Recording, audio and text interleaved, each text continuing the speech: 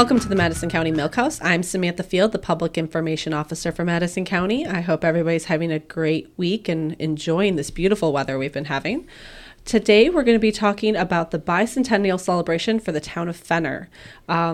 This is kind of cool because, how many people can say, they are around for a bicentennial of different, villages or towns. I mean, I definitely wasn't around for the bicentennial of the United States of America, but, it kind of reminds you that our country is very young. Joining us is Madison County historian Matthew Ertz. Thanks for having me. Hi, Matt. Welcome back. Thank you. Okay, so you made me aware that I have not yet asked you, what are the 3 things you cannot leave your house without? My glasses, my keys, and my wallet. If I could throw my phone out the window, I probably would, but it's kind of mandatory now. I mean, there are days.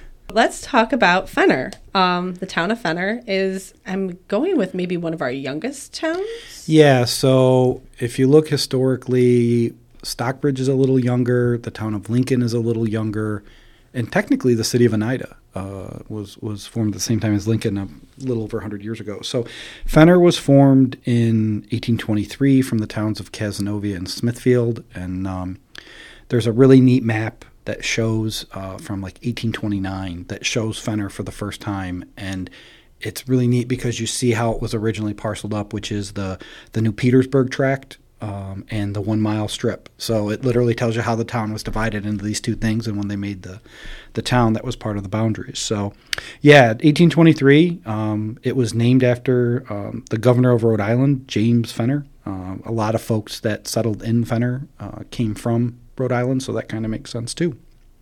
Well, that's kind of interesting. And let's go back a little bit before then. So one of the places that people would know for Fenner is Nichols Pond. It's one of our county parks. Tell us a little bit of history about what Nichols Pond has to, it may be true history or maybe just kind of, stories told over the years. Yeah, so Nichols Pond is long been rumored to be the possible location where Samuel de Champlain attacked the Haudenosaunee people around 1615-ish. I don't know the exact date off the top of my head, but there's some markers up there that kind of clarify, and most likely was not. I'm about 99% sure it wasn't. It was much more likely that it was the Onondaga Nation where that attack took place, but we don't know that for sure. We do know that because of that story in the 1950s and 1960s, professors from Colgate University and some other spots actually did archaeological digs, and there definitely was a Haudenosaunee settlement in that area. Much more likely that it was a settlement that was almost temporary. They would move on a pretty regular basis, but they would set up settlements for a few years at a time. So that's much more likely. And in that era, if you've ever looked at Champlain's drawings and images, he drew it next to a lake, and that definitely, Nichols Pond was probably just a marsh at that point in time, so it doesn't seem likely that it would have been there, but we definitely know that was a place where the Oneida Nation definitely utilized and was there. And because we have the county park, they've done some modern digs when they've done different things, like a few years ago they added a bathroom, and they found a bunch of stuff there that kind of, again, confirms that notion of there was definitely trade that took place there with the Haudenosaunee people. So, yeah, kind of a neat story that it has a prehistory in the town of Fenner. And that is really nice. It's a history of, people that, are even here still today. Yep. It dates back, obviously, pre-colonists coming in, or, actually young Americans, actually in 1823. Yep. America's still very, very young at that point.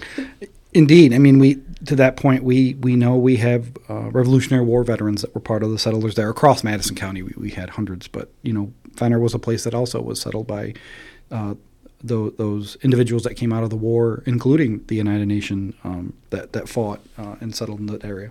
So they, the settlers that came here, and the fact that, another town kind of needed to be formed because of the population size, I guess, out of Cazenovia and Smithfield. What were they coming here for? What were they doing? So the reason you're coming here is you're trying to get land that's probably fairly inexpensive, especially if you're a farmer and you're living in a place that's already settled. The cost of that land is pretty high when you come out and have to kind of clear it yourself. You're getting a better deal, and if you're willing to put in that work, that opportunity exists. Fenner has, somewhat ironically, Fenner's largest population was the first year it was in the census, which was 1830, it was a little over 2,000 people. It dropped over the course of the years down as low as 700, and now it's back up to about 1,600. But it hasn't really changed because it was settled by people setting up farms and agriculture, and that's really what it still is today. A lot of agriculture farms, and you made a note that what were the kind of the top crops and other things going on there? Yeah, so in the mid-19th century, New York State did what they call agricultural censuses, and they looked at what was being done then. And Fenner kind of has a namesake, Mutton Hill Road, but Fenner had like a huge volume, almost 60,000 sheep that roamed the hills of Fenner in the mid-19th century, 1855, 1865. So they had that was one of their big animal livestocks, and then they grew a pretty good portion of their crops grown at that point in time, and there was a mix, but oats and barley were the two big ones, and that kind of makes sense, specifically 1865, because we had the start of the hop boom in the 1820s. And obviously to make beer, you need hops and you need barley. So we definitely had breweries in places like Cazenovia and Lenox and Hamilton at that point in time. So odds are that barley was being sold possibly for bread, but also it was going to be used in alcohol production. So we were kind of self-sustaining our other crops here in their uses. Well, and that's a big thing there. Most of the crops in this era, some of them are going to be shipped away, but for the most part, it's going to stay local. You have mills that are going to be grinding the wheat into flour, and the flour's going to stay pretty local. Same thing with corn. So all that stuff is grown. Some of it's going to be shipped. Hops were shipped in bales and stuff like that, but a lot of it did stay local because that's how you kind of keep the community going. And to that effect, when you look at some of those old maps, you'll see things like one town might have 6 or 7 cheese factories because you're going to do local production for cheese. Right. And not that, again, it doesn't get shipped out to some places, but they're kind of self-sustaining communities. So we didn't have the refrigerator trucks we have right. today. So everything is going to be almost instantaneous. So when a town is formed, or like a new town, like what kind of makes that? Is it population, or is it more of like in other words, like a city center? What were other markers that formed Fenner? It was surveyed as part of the Shenango 20 towns originally, which in the late 18th century, late 1790s, 1789, somewhere in there, they actually drew out a map that didn't include the northern part of Madison County, but kind of most of the southern part. So that's when it was laid out. Why at that moment in time it came to be, I'm not really sure off the top of my head. But the best guess is, they determined that the need to have a localized government that oversaw things, because that's when you get a supervisor, that's when you get a foot at the table of the county, that kind of stuff they felt was necessary. And like I said, that was their highest population, so they probably had enough people that felt like it was justifiable, and that was kind of how they went. Plus, that allows you to do your local codes and stuff like that. And it's actually kind of interesting. Fenner actually has 2 churches for not a large population. Well, they had 3, but the first 2 that kind of are referred to existed before the town even existed. So you have what we know today as the Fenner Baptist Church. It was the First Baptist Church Society then, was formed in 1821. That church is still here today. It's right near the town hall. They're trying to turn it into a community center. And you also had one of the very first Presbyterian churches, which was near the hamlet of Perryville. Episcopal Church. So St. Stephen's Episcopal Church was formed in 1816, served as a church for almost 70 years. It was donated to the town of Fenner when the church closed. Perryville also had a Methodist church, and the 2 churches couldn't support, there wasn't enough population to support the 2 churches. So when they went away from that, that church was donated to the schools, and served as a school for almost 70 years.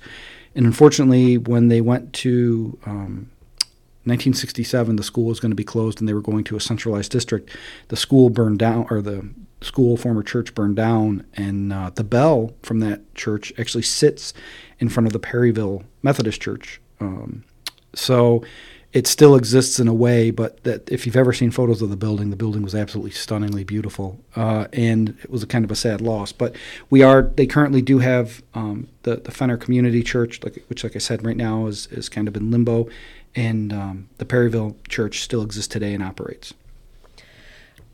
And Fenner's got, a history just like most of Madison County, like they had ties to the abolition movement, which was very big here. Yeah, so they have a really unique story, a gentleman by the name of Lewis G. Clark, who was a former enslaved individual in Kentucky and escaped and ended up speaking during 1841 in Madison County. And he stayed with a gentleman in Fenner by the name of William P. Barrett, and he spoke in every single town.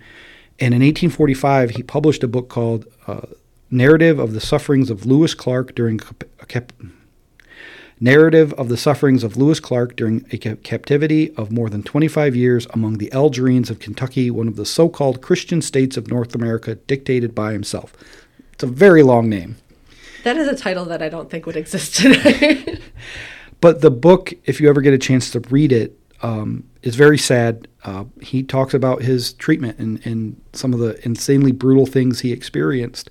And he came and talked about that in Madison County, and that was one of those things. We had very strong ties to the abolitionist movement, and that was probably one of those things that opened a lot of people's eyes to the movement and to what was happening.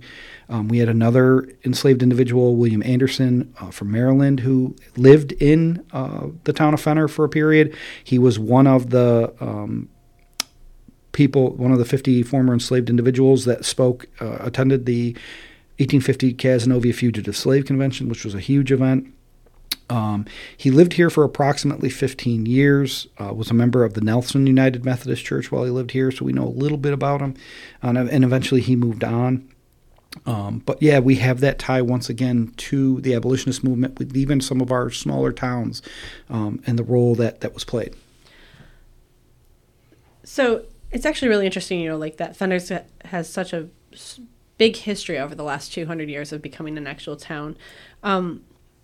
Can you tell us a little bit more about maybe some other people that may have come from there?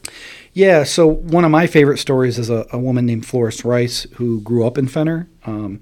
As a young adult, she moves to New York City and marries a guy by the name of Edward Knox. She had a very beautiful singing voice, and she became a contralto singer at the Lafayette Avenue Presbyterian Church in Brooklyn, New York. She became so popular that she was given a benefit at the Academy of Music, which earned her enough money to pursue musical studies in Paris, France. She completed her studies, comes home, and she became a very well-known opera singer in the United States. She sang across the world, eventually comes to New York City, where she was regularly hired to sing at benefits and fundraisers. Unfortunately, she died in 1914, and she's buried in Brooklyn. But, those ties to a small community was someone that made a big impact on a lot of people's lives. Oh, definitely. And, as things changed and our country got a little bit older, the railroad kind of came in. What kind of effect did the railroad have on Fenner? So the Cazenovia-Canastota Railroad opens in 1875, in 1870. It eventually becomes the Lehigh Valley Railroad. It's a unique thing because for a short period there was a railroad stop called Blakesley, which was near the hamlet of Perryville. It gives farmers an opportunity to start sending their goods to market in other places because you have a fast transportation avenue. And when you're up in the hills of Fenner, the Erie Canal is pretty far away to kind of take your stock. So Blakesley exists from the opening in 1870 until about 1938-ish is when it closes. It also shifts over the course of time. There's a number of quarries still that exist in Fenner today, or just north of Fenner in the town of Sullivan. Perryville's kind of unique in that one side of the road of Perryville is Sullivan, one side is Fenner, and then if you get just a little further down the road, it's the town of Lenox. So Perryville's kind of in three spots at once. But towards the end of that time at Blakesley, they even had quite literally a rail stop that went through the quarry to literally allow them to just drop the stone into the cars and move on. So the railroad kind of changes how stuff is shipped, how farmers get their wares to the general public, and eventually kind of creates a new industry with the ability to ship stuff from the quarry.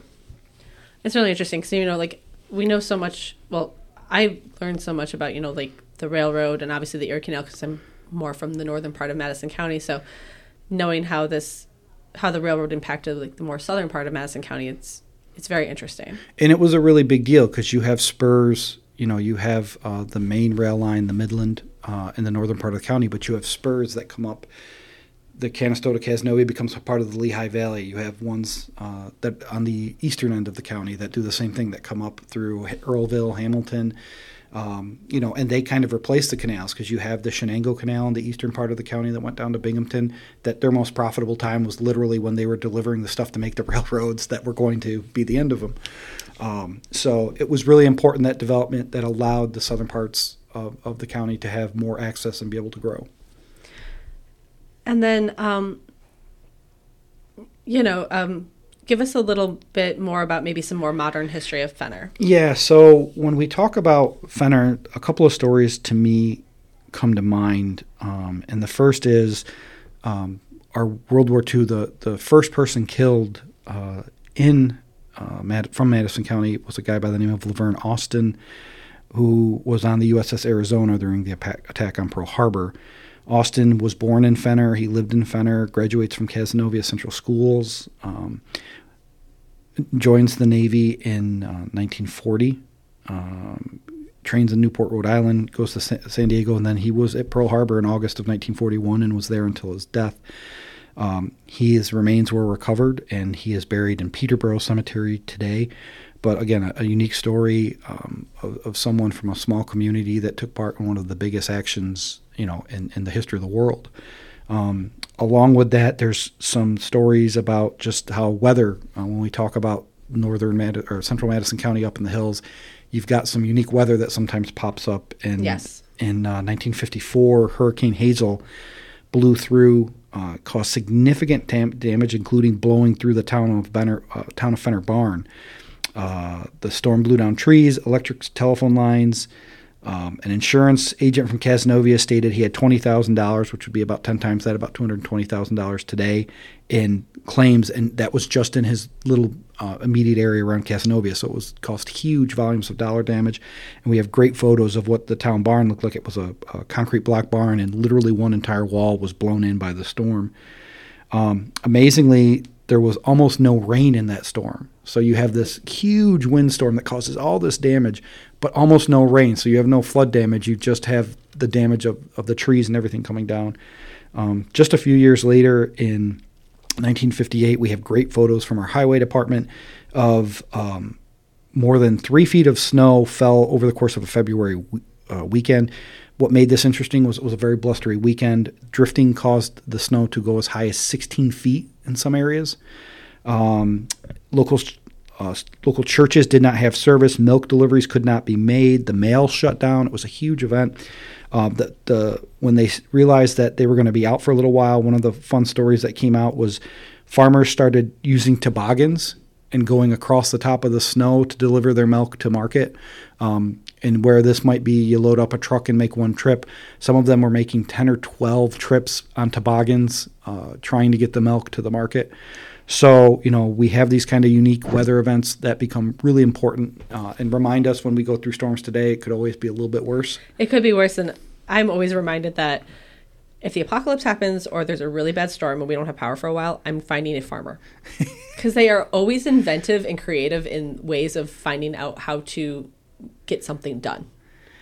If you're ever bored, there is a great video on YouTube called Plowing the Tug Hill Plateau, which deals with Pompey is the closest to us. Mm-hmm. And it's from the 1920s, and it literally shows how they would plow roads, and it's like they would back up, floor it, and just ram the snow. Definitely different than today. Yeah, well, they were more reactive at that point in time, so you'd let all the snow fall and then try and clean it up. Today, we're much better at keeping our roads clean than we were then, but it's kind of fun. Yeah, as you're telling the snowstorm story, I'm sitting there thinking, I'm like, well, if anybody knows Fenner, you know that the snow's going to drift, and they're probably going to have a little bit more than everybody else. around them. When you get up into the hills of Madison County, it's always an interesting experience. If you go up the Oxbow at the top of the hill, you start and it's green on the bottom, but as you make it to the top of the Oxbow, it's not green anymore. It's like going to Colorado, going to the Rockies. You're like, it's 60 below, but down in the valley, and there's no snow. And then you get to the top of the Oxbow, and it's, -5 and covered in snow. But one of the unique things of Fenner is it really hasn't changed. It's still a largely agricultural town. The industry that does exist, the few industries that do exist, are typically tied to the agriculture of the town. You have the aquatic place, and there's a few others. But the neat thing now is we have new types of agriculture that come in there. We just went through Open Farm Days, and we had they have a goat farm up there, which that was not something you saw too much of in the 19th century. We have the traditional dairy farms and things like that too. But we also have farms that have existed forever. The Cody farm has been in the same family since the 1860s, 1870s. Yeah. So you have a lot of those same families that are still utilizing the land to produce, income and a life for them. And actually, if you're more interested in learning about the bicentennial celebration of Fenner, or Fenner itself, and visiting Fenner, they're actually having the bicentennial celebration on August 12th, which is Saturday, from 11 a.m. to 4 p.m. It'll be at Fenner East Road, so I'm pretty sure that's the town hall right there. It's family fun. There's going to be food trucks, ice cream. Matt will be there telling the history of Fenner. Madison County Sheriff's Office will be there with their SWAT trucks, probably some other, highway vehicles there, safe child ID, and just hang out, get to know more about Fenner, meet some people from there, learn a little bit more about the history. And it's just a great day to celebrate, if you will, a older but young town here in Madison County. It's like a teenager compared to most of the towns. It's in its teen years, so now we need to worry about it for the next 200. It'll be fun. We were able to locate some photos to be able to tell some of the stories. You'll hear a lot of what I talked about today, but we'll have some other stuff within there as well. We'll also actually have those farm statistics I talk about, so you can see all the weird stuff that was grown there. And one of the fun things to look at those is you see things today that would be unique. We were growing hemp and stuff like that back then, and you see different things that traditionally aren't grown. We'll also have a bunch of maps. If you've ever gone to our website, you will see that we have the historic maps traditionally. Which are so cool. We're going to have some of those available if you want to pick one up. That'll be a great opportunity as well. I will be there the entire time kind of hanging out, talking to folks about history. Hopefully folks will bring in some of their photos. We'll pull out some of the ones. Like I said, we have some really neat photos of the snowstorms specifically in Fenner, but some other things too. The snowstorms are great because there's always one guy that's standing in the middle with his arms raised and a 15-foot banks around him. And when you see bulldozers clearing off the roads because the plows didn't have enough power. So when we get a foot this coming winter, don't complain. It always could be worse. And be appreciative of your county, your town, your local highway department, because those guys work really, really hard. They really do. We appreciate everything they do. So head on out to Fenner on August 12th from 11 a.m. to 4 p.m. If you know some stories, bring them over to Matt. He'd be gladly will, listen and learn more about the town. We're working on some projects now. I think probably sometime in September, we're going to do an event where we sit down with four or five octogenarian farmers from Fenner and just let them talk, which will be fun. Which will be very fun. We might run out of camera power. We're just going to bring multiple ways to record their conversation. So, because that's one of the fun things that I really get to do is document history as it happens, and also talk to folks who, you look at the history of farming, those guys probably started with very early equipment, and today you have stuff that's powered by satellite and the USGA. And so that kind of stuff makes it for an interesting story, and we want to make sure we document those stories for the future. And I do have to say, people have been talking about the bicentennial celebration to me since January. So there are very proud people in Fenner that really, they've put a lot of heart and soul into this event. So head on out, and as they say on their flyer, meet your neighbors, learn more about the history of Fenner, and head on over. Matt, thanks for joining us. Thanks for having me. Until next time.